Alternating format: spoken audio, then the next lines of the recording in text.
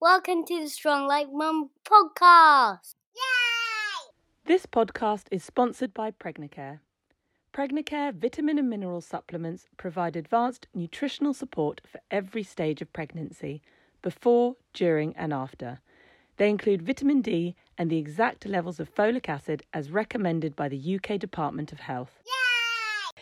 Welcome back to another Strong Like Mum podcast episode. Thank you so much for tuning in. Today I'm joined by Dr. Sarah Kayat, NHS GP, TV doctor for This Morning and brand new mum to 5-week-old Harris.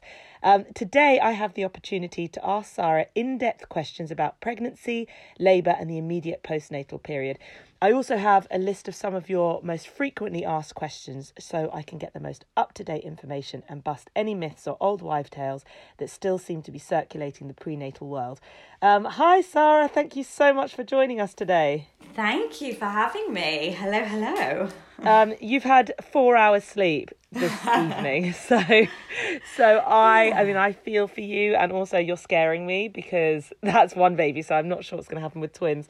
But I really appreciate you taking your time today to talk to us. No worries. I mean, 4 hours is a luxury for some, I think. So I'm just going to take it and run. Okay. Take what you can. Exactly. So I really wanted to start with this question, and I've been looking forward to speaking with you so much. And this is kind of based on a personal experience, actually, but I think there'll be lots of women out there that can relate. I really struggled during my first trimester with morning sickness in particular, but also for me, in terms of mental health, that's a real time where I struggled because you can't really tell many people and you can't tell your work, and so you've got those pressures coming in, but at the same time you're not feeling quite yourself. There's physical changes, but you can't fully celebrate the news that there's a baby. And I almost felt as though the medical professionals that I reached out to were a bit dismissive. They were like, oh well, let's just speak at 10-12 weeks and then see where we are. What support is available during the first trimester for women? I think you're absolutely right. It's difficult because for a lot of people, their primary support network are their friends and family, who they can't or don't often tell until after the 12-week mark. And ordinarily I would say, well, then the next step is, of course, speak to a healthcare professional like your GP, but that's so upsetting to hear that you're somewhat dismissed throughout it, because they are the people that should be able to support you through it. And they're also the people that kind of are the gateway to the perinatal mental health team, where all mums are allowed to be referred to should they wish. And it's a mental health team that supports mums through their pregnancy and also postnatally as well, because it is really common. Postnatal depression, for example, affects 1 in 10 people. So mental health issues surrounding pregnancy is just something that we should really be very fluid with, but it sounds like potentially that's not happening everywhere. So does it depend on where you are? Like, different NHS hospitals might have different systems in place for that first trimester support? I mean, absolutely different CCGs, so different areas will have different types of networks, but they should all have perinatal mental health teams. I think it also somewhat depends on your GP as well, and how confident they are with mental health and with pregnancy. But where that kind of support isn't available, there are lots of online support groups as well that are available for women. Things like Tommy's and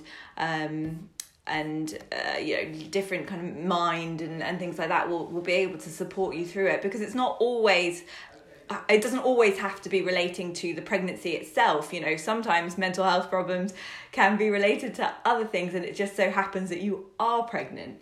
So I think, it is important just to manage that mental health aspect of things through online support as well.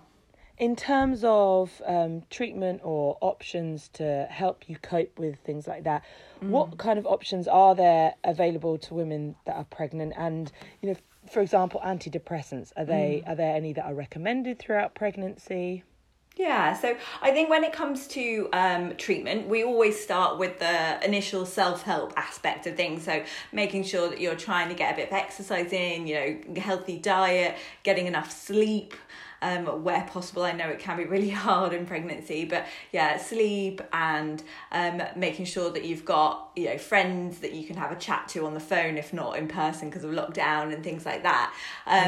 There's also the aspect of CBT, so cognitive behavioural therapy, and psychological support therapy, which is usually the next step up, and that's something you can be referred for, or in most places, I can't speak for everywhere, but most places you can self-refer for those as well. So you don't have to go via your GP for that type of support. But yes, medication is needed by some.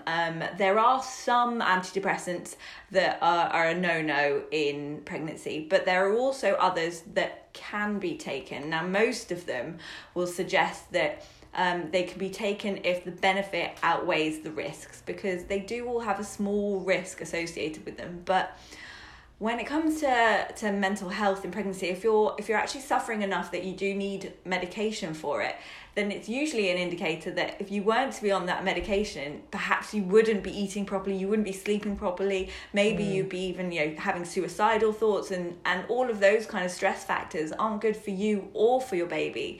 And it's times like that where we decide, okay, the benefits of taking that actually does outweigh any potential risk. I think two of the things that you've just said there that popped out at me, the first thing is all these simple in inverted commas, remedies that you're suggesting, such as walking, exercise, sleep, talking to friends and family. They seem almost. I remember feeling as if well, that's never going to help me. That's ridiculous. I can talk to my family all the time. I need some real help. But actually, there's real scientific evidence behind all of those things. The impact that sleep or lack of sleep can have on stress and cortisol and exercise and endorphins. And those small things actually can have a very real positive impact, in particular exercise. So I would, think it's really important to reiterate that from personal experience. Those small things have really helped me. And then also, I think what's tricky with what you've said there is, because I suffered with morning sickness, and I went to the GP, and the GP would always say, no, nothing you can take, it's not safe.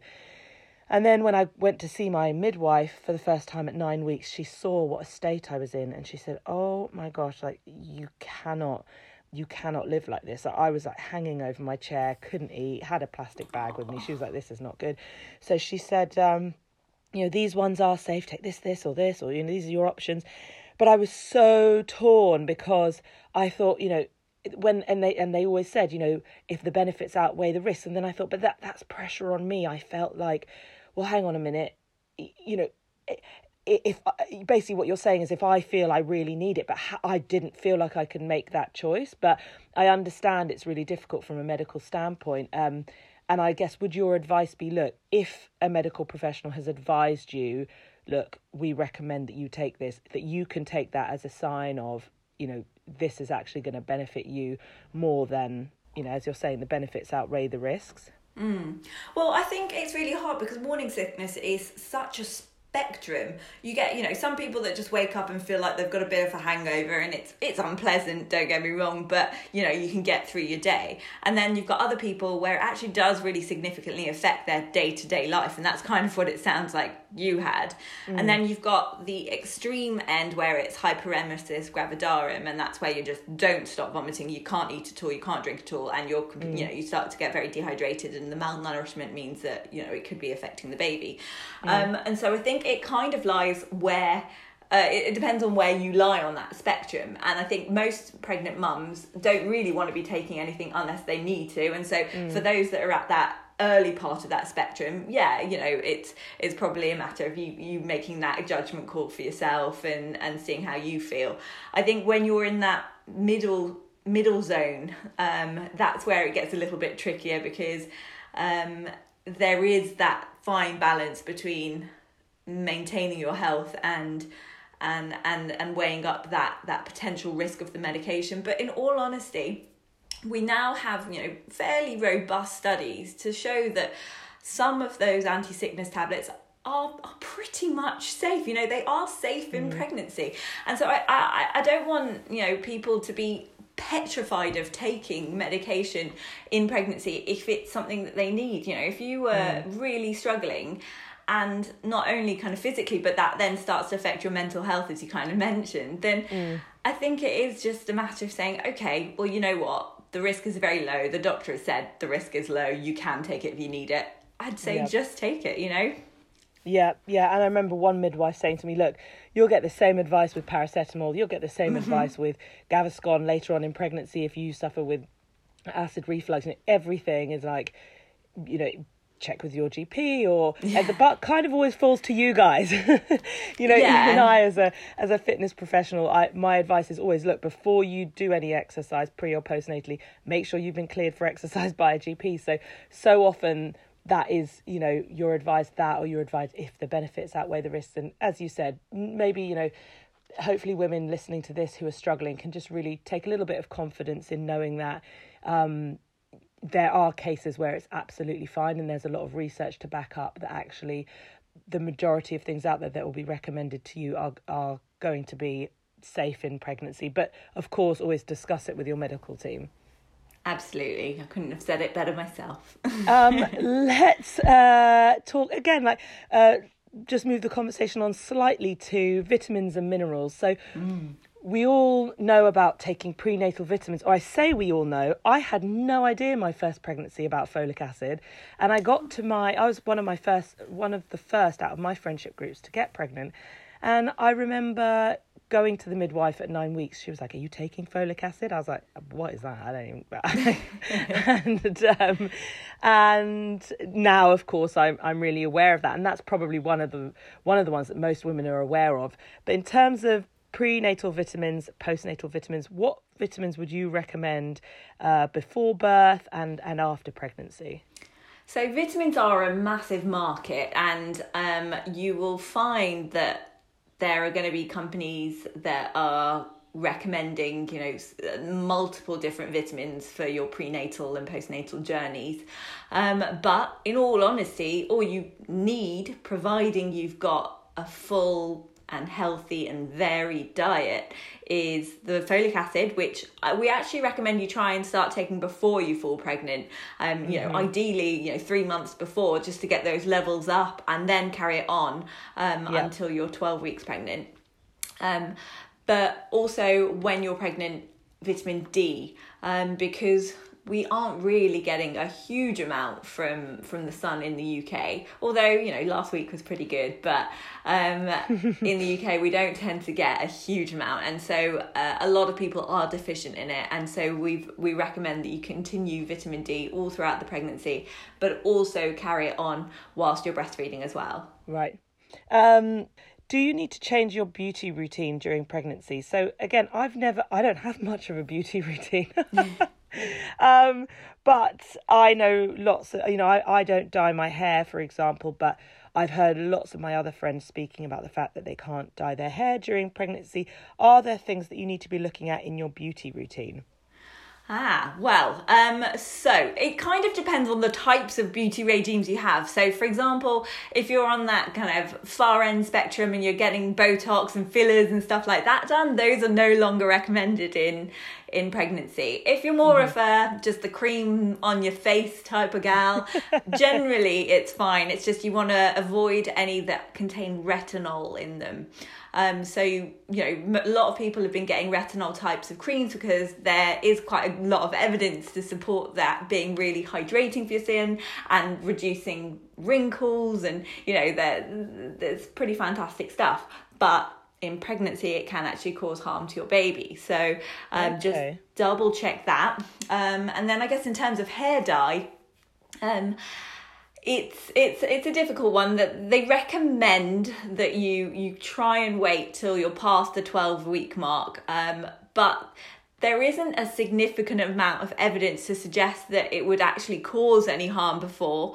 But it's just that in those first 12 weeks, whilst development is, at its most prime, that's, the recommendation is avoid if possible. But as I said, no real robust studies to suggest either way. And the retinol it'll be clearly labelled on the bottle, or is it something or the tub, or is it something that might have a few different names, or? It's a difficult one because a lot of the time it will be highlighted pretty significantly on the bottle because it's a selling feature for a lot of these creams, but it can also be known as vitamin A, so they might have written it as vitamin A on the bottle, so look out for that too. It's a derivative of vitamin A, but hopefully, I'd like to think that most of them would say it, but if I'm honest, I tend to just use the really basic stuff, and that way you know what you're getting. So, your simple emollients that are as cheap as chips, but they're really hydrating and really good, for the skin, and they only tend to contain things like liquid paraffin or white paraffin rather than all the other ingredients that could potentially, interact with your skin and could potentially cause harm in the baby. So I always think keep it as simple as possible. Okay, great. So I specialise in pre and postnatal fitness and wellness. As I said, I often, or in fact, I would always advise anyone that I'm training prenatally, postnatally, I would always advise make sure you've been cleared to exercise by your GP first.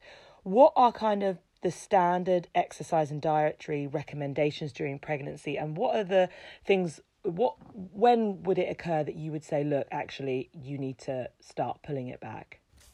Okay, so yeah, you're probably far more experienced in this than myself, but I would usually say in terms of pregnancy, carry on with the exercise that you're used to doing until the point where it becomes uncomfortable or difficult for you.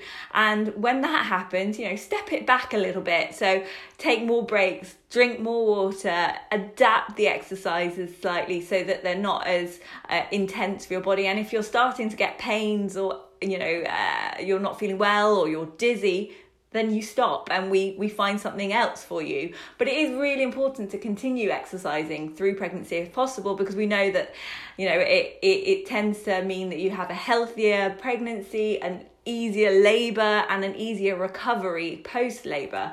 So it is something I'd love people to continue, but I don't also want people to push themselves too far.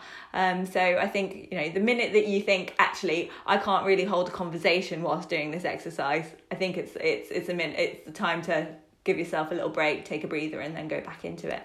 Yeah, absolutely. I always recommend, the first trimester is largely down to your pre-pregnancy fitness level. So I think that massively comes into play there. And then as the pregnancy progresses, my basic rule of thumb is that I never work above my 70% maximum effort at that time. So, my maximum effort, my 100% effort at 24 weeks is going to be very different to my maximum effort at 36 weeks. So I never go near the 70% mark of whatever my 100% would be at that stage of pregnancy. So I never work to exhaustion. But for some women, you might pull that back even further, and certainly me now. I'm 30. Oh my gosh! I'm like, wait, how many weeks am I?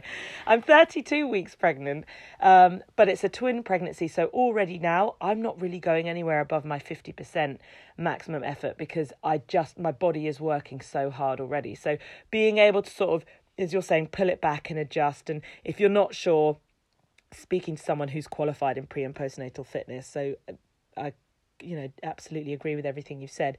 If we could just move on now to a few postpartum things. You've had your baby. It's an amazing experience. Of course, you've just gone through that. How did you find going through birth as a medical professional, but also as a first-time mother? Did it suddenly open up a completely different perspective on things, or how did you find that?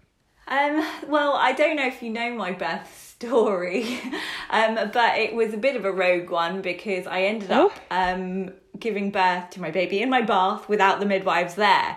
So it all happened just very quickly, and I think as a medical professional, I was in this weird zone where I was like, okay, I know each step. I've seen a birth before. I know what I'm supposed to be doing. And then the other part of me was like, oh my God, I'm gonna die. So it was just this really weird dichotomy. And I was like, you know, when the amniotic sac started to come out, so it hadn't broken.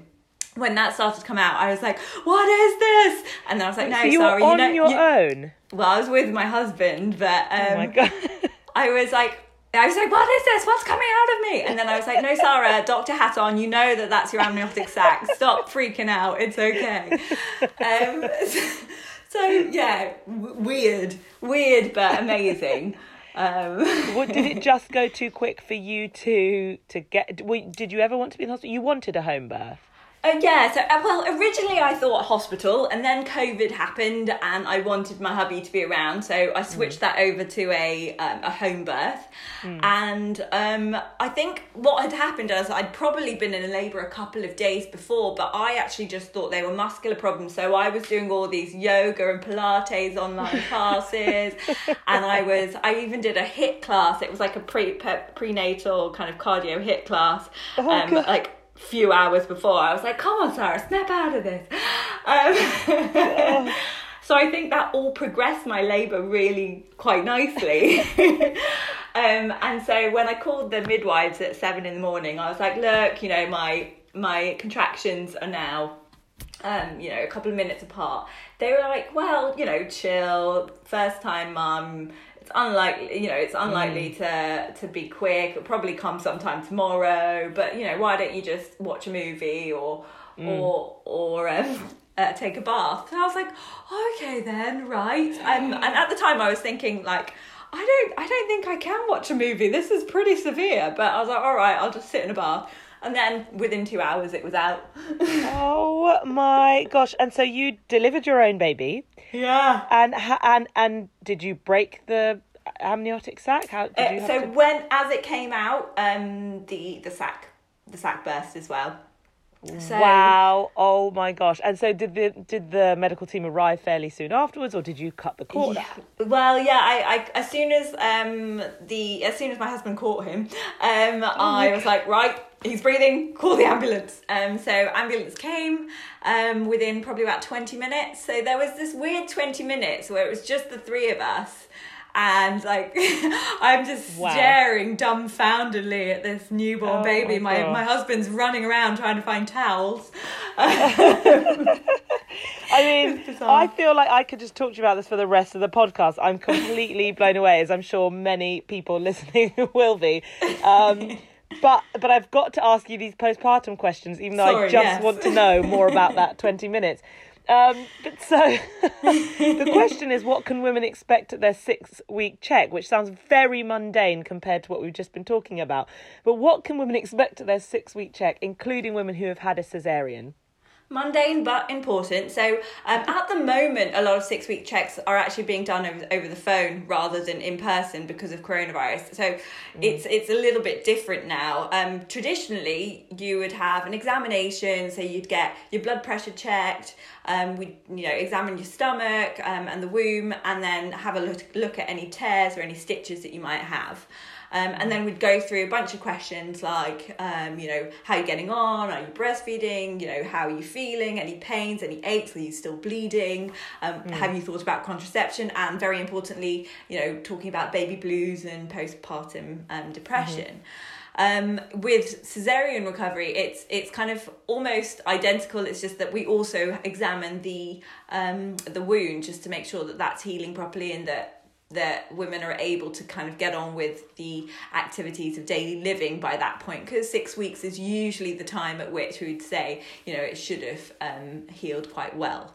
But yeah, it's nothing to, but at the moment, most of those are being done on the phone. So I've got my appointment next week and it's just a telephone consultation. So we won't get those other aspects of the examination, which is a shame. And I also think that over the phone, you're less likely to open up about postpartum depression. Maybe I'm wrong, and I'd love to think that people are still open about it. But I think sometimes it can be very difficult to gauge that kind of rapport over the phone. So I do hope that if there are women out there that are struggling with their moods and are scared to speak to their doctor on the phone about it, that they do what they can to try and do that. And if they're struggling over the phone, then maybe even just writing a little letter or an email to your doctor. So for me, as a fitness, and recovery specialist for prenatal and postnatal women, that is something that worries me, because there's so much that can be missed there in terms of core rehabilitation or even like an internal pelvic floor assessment, all of those sorts of things. How can women, in terms of physical symptoms, for example, after my second birth, I had some abnormal bleeding that went on. I mean, it ended up being absolutely fine, but it went on for a few months. Every now and again, I'd have this really weird sort of just episode, and it was really important that I was in touch with my medical team at that time and that they were able to assess everything, and just even simply feeling my tummy and saying, no, okay, this all feels good and it looks okay, blah, blah, blah. If women feel like there's something really physical, would they be advised to go to the hospital to see their midwifery team? Or, I know that sometimes GPs are still doing face-to-face. So if it gets to that point, can they push? Can they push for that? So I would look at this 6-week telephone consultation as a bit of a triage. So I would say, if there's anything that's highlighted by asking, by your doctor asking those questions, then at that point they should really be examining. So if you go into your 6-week check and say, actually, I'm still bleeding quite a lot, then that should prompt the doctor to say, okay, we need to actually look at this. Or if you say, I'm getting really bad stomach pains, or whatever the problem is, it should only act as a triage system. And at that point, if the doctor says, if you say anything like that, the doctor should really be bringing you in or sending you to your midwife or the hospital, depending what the problem is. Okay. Fantastic. Thank you. And just a very quick thing from my side of things, again, in terms of mental health, you touched on postnatal depression. I just want to mention to anyone that's listening that there are other postnatal mental health issues that can crop up. But in particular with depression and anxiety, I knew I didn't have depression and I didn't qualify for that. But I also knew that I was really struggling with my mental health, and it turned out that I had postnatal anxiety. And that, again, is really common in women. So I think if you feel like, look, I'm not depressed, I'm not crying every day, but I'm checking my baby's temperature every half an hour and I'm really worried about, this and that actually postnatal anxiety is also something that's really common, and you should push to have the support that you need in that area. So, okay, we touched on constipation and that postnatal. I mean, I'm taking iron tablets and I'm actually okay. Like, I've had a few little issues every now and again with constipation, but nothing really concrete. Yeah. Sorry, excuse the term. But in terms of postnatally, I've struggled both times, because I just, especially in that immediate postnatal period, I've just pushed a baby out. Everything's very tender down there, and I was like, I just don't want to push down there anymore. What can you do to help constipation postnatally? I think, partly it is that fear, that initial fear of I'm not ready to do a poo. I'm gonna keep it in a day longer. And I know that that's like a really natural way of thinking, because you're like, no, nothing else can come out of here. But honestly, that will make things worse, because the longer that your stool remains kind of within the bowels and it doesn't come out, the longer that it has to harden up and the water can get extracted from it. So it's not great to hold it in. But I think the other issue is that a lot of people end up with piles after giving birth, because of all the pushing, and that in itself can aggravate the constipation because of the pain in that area and because of the swelling. So what can you do? Well, I think firstly, it's always about kind of diet and lifestyle. So we know drinking plenty of fluids will help rehydrate that poo to let it all out. And eating lots of fibre to try and make sure it's nice and soft and squishy. Sorry, I don't know why I'm being so vocal about poo. But if you need it, there are laxatives that are safe for you to take. So don't be scared of that if you need it. And we also know that just things like just walking, so just, taking very gentle exercise. Obviously, you're not really going to be, doing anything exciting in terms of exercise immediately postnatally, but just moving very gently can help your bowels with opening. So I think just those kind of simple things. And then if you still struggle, your doctor, you can get things for your piles, and you can get laxatives. Yeah, I mean, bowel health is so important for so many reasons. But again, as a fitness specialist, for things like diastasis recti, which women are often concerned with postnatally, and how to sort of help that rehabilitation progress, gut health and bowel function are a really important part of that. So it sounds really funny and like a little, let's just talk about poo. But actually, it's really important that you make sure that you can do everything you can to make sure you have a really efficient gut and bowel function postnatally. It is actually really important. So thank you for your advice on that.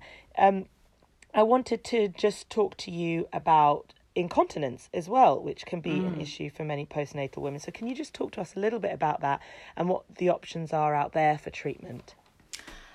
Well, urinary incontinence is so common in postnatal women because our pelvic floors have been stretched, to their extreme.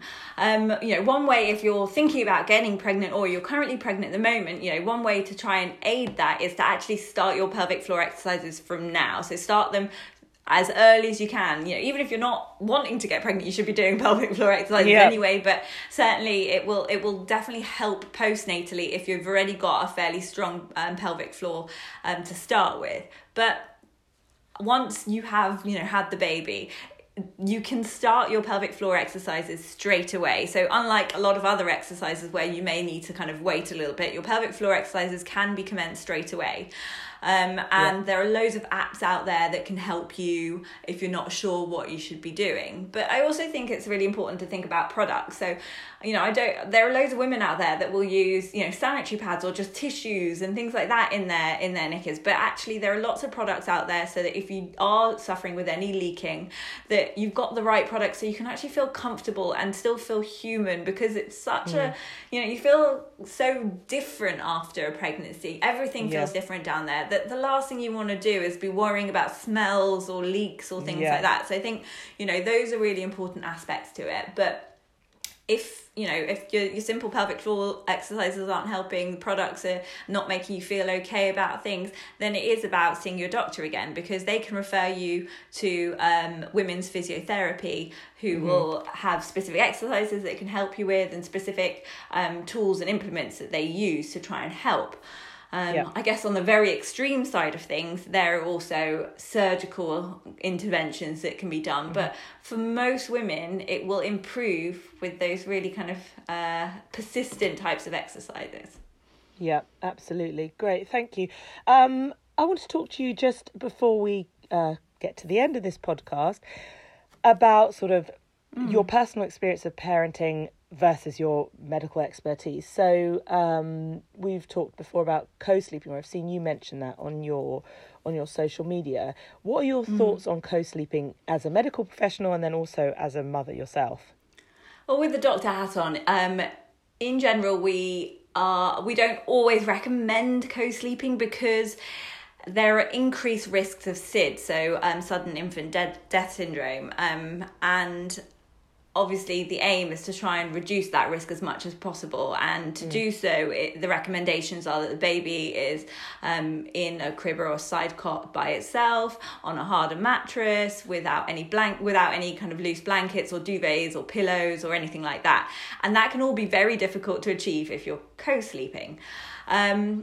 But I suppose with a mummy hat on, I have been co-sleeping because the minute I put Harris down in his little crib, he screams his head off. He does not like to be left alone. And I don't blame him. We're still in that 4th trimester period. He's still, really young and doesn't really know what the hell's going on. Yeah. And just wants a bit of kind of mummy cuddle. And I don't want to put him through that. I don't want him to have to kind of cry himself to sleep. So I have been co-sleeping, but I think it's so important that if you are thinking about co-sleeping, that you are informed of all the risks, but also of all the ways that you can try and minimize those risks. So things like the Lullaby Trust have a lot of information on there about how you can minimize that. So making sure that you're not putting the baby in between yourself and your partner, making sure that there's no kind of duvets or blankets or anything like that surrounding your baby, making sure that you're not drinking or taking any illicit drugs or anything like that beforehand, or that you're not overly tired. Those are just a few examples, but they do give a whole list of ways that you can try and minimize the risk as much as possible if you do want to co-sleep. Amazing. Thank you so much. Just 2 quick questions before we end. In terms of painkillers and breastfeeding, and you just touched there on alcohol consumption and breastfeeding, is it okay to take painkillers? Is it okay to drink some alcohol? We hear a lot about paracetamol versus ibuprofen during pregnancy. What are kind of the guidelines around that? So it is safe to use paracetamol and ibuprofen during breastfeeding. That's not a problem. Obviously, if there's any reasons that you shouldn't be taking either of those for other things, then absolutely not. But they are safe to take. Only a very small amount of ibuprofen goes through to the breast milk and to the baby, and neither of them are thought to cause any harm to the baby. So that's reassuring. There are other types of painkillers like codeine, for example, that aren't considered as safe. But if you're thinking just, bog standard headache or sore throat, then it's a matter of ibuprofen and paracetamol. I think if you've had a cesarean, you'll also be provided with some strong painkillers, but they are recommended as safe. Yeah, so you can be given stronger painkillers, and that may include codeine, but they will give you an amount that would be safe for you and for your baby, and they would ensure that it's not enough to cause any drowsiness in you or any issues with your baby. So anything that you've been prescribed, I wouldn't worry about, because that means that it is safe. But always tell your doctor that you are breastfeeding anytime that they do prescribe anything, just as a gentle reminder. And in terms of alcohol? Well, it's one of those things where, yes, it would probably be safer not to drink anything at all. But I also think that it's important that, women who've just had kids already feel that their life has changed significantly, and that, they may not be able to kind of socially integrate as well as they used to. And so I think it is still really important for a sanity side of things that if you want to still have a little drink, that you can. We do know that alcohol does enter the breast milk. So whatever you drink could, potentially go to your baby. But there are ways to try and minimise that. So, for example, if you can try and wait 2 to 3 hours between a drink and your next breastfeed, then that would certainly help. Or if you decide to express beforehand, and therefore you can have a drink and then give your baby a bit of your express milk, that would be ideal as well. And I think, does it depend also sort of how recently postpartum you are? I'm sure I've heard stories about women that have 1-year-old babies who are still nursing, who are like, I just slipped a little bit of whiskey. They're usually the older generations. I'm not gonna lie here. I'm gonna call the older generations out a bit, but they're like, I just put a little bit of whiskey in his milk, and I slept all night. So I'm sure I've heard that. That is not medical advice, but Absolutely I think, not. as you're saying, being able to have a drink, just in moderation, provided you put in place all those safety systems that you just mentioned in terms of expressing or perhaps leaving it a few hours between a feed, potentially it's okay to have the occasional drink and breastfeed. Yeah, I think, a drink occasionally is fine. I don't want you getting no pissed. whiskey in the bottle. No, preferably no whiskey in the bottle. If it's not for you, there's no point. Finally, again, just to touch on exercise, we've talked about it prenatally. My advice to women is always check with your GP before engaging in any exercise postnatally. What kind of qualifies you as ready to exercise again? Well, I mean, usually it's good question. So it's usually when a mother feels ready. That's always a primary thing. So when you feel that you're actually, fit enough or healthy enough to get moving again, that's always my number one question. A lot of mums worry about a diastasis recti, which you mentioned earlier. So the where the abdominal muscles at the front kind of split open, and often we do need to examine that just to make sure that that's come together nicely. But it shouldn't be a reason you can't exercise just because you have that. It just means that we need to amend the types of exercises and potentially end up referring you onwards to get specialised treatment into how to improve that. I would always say, start off slowly, build it up. Your bodies are amazing. They do amazing things. But there's no need to go, from 0 to 100. You can just slowly build that up so that way you don't cause any more harm, because we do still have quite a lot of relaxin, which is a hormone in our body that causes our ligaments to relax in order to prepare ourselves for the labour. But we still have that in our system, weeks to months after. So we don't want to cause any excess injury. So I think it's just all about taking it easy, taking it slow, stopping where you're struggling and going through it that way. And if you do have any problems, just seeing your doctor and having a chat to physio and prenatal and postnatal fitness gurus like yourself. I remember a GP once saying to me, it takes 9 months to make a baby and it takes 9 months to recover. And that always really stuck in my mind. And, from my expertise, as you said, building foundations, starting, I hate the word slowly, because it's not about you can't do this, you can't do that. But I think what's really important is that you build strong foundations before engaging in higher intensity exercise, because obviously that can lead to injury and all sorts of other issues. So brilliant. Thank you so much. Just to end, I was hoping you could share your Strong Like Mum moment. If this is not your labour, then I don't know what else, because that is now my new Strong Like Mum moment. Oh my God, I hadn't even thought of that, my labour being a Strong Like Mum moment. But yes, it should be that. Yeah, absolutely. But so what is your Strong Like Mum moment? A time during pregnancy or parenting where you or someone you know overcame a struggle and you felt really inspired by that? I think my labour wasn't a choice. So that, I don't know if I actually had thought about that as my Strong Like Mum moment, because, that is something that was enforced on me rather than a decision that I made or something that I did.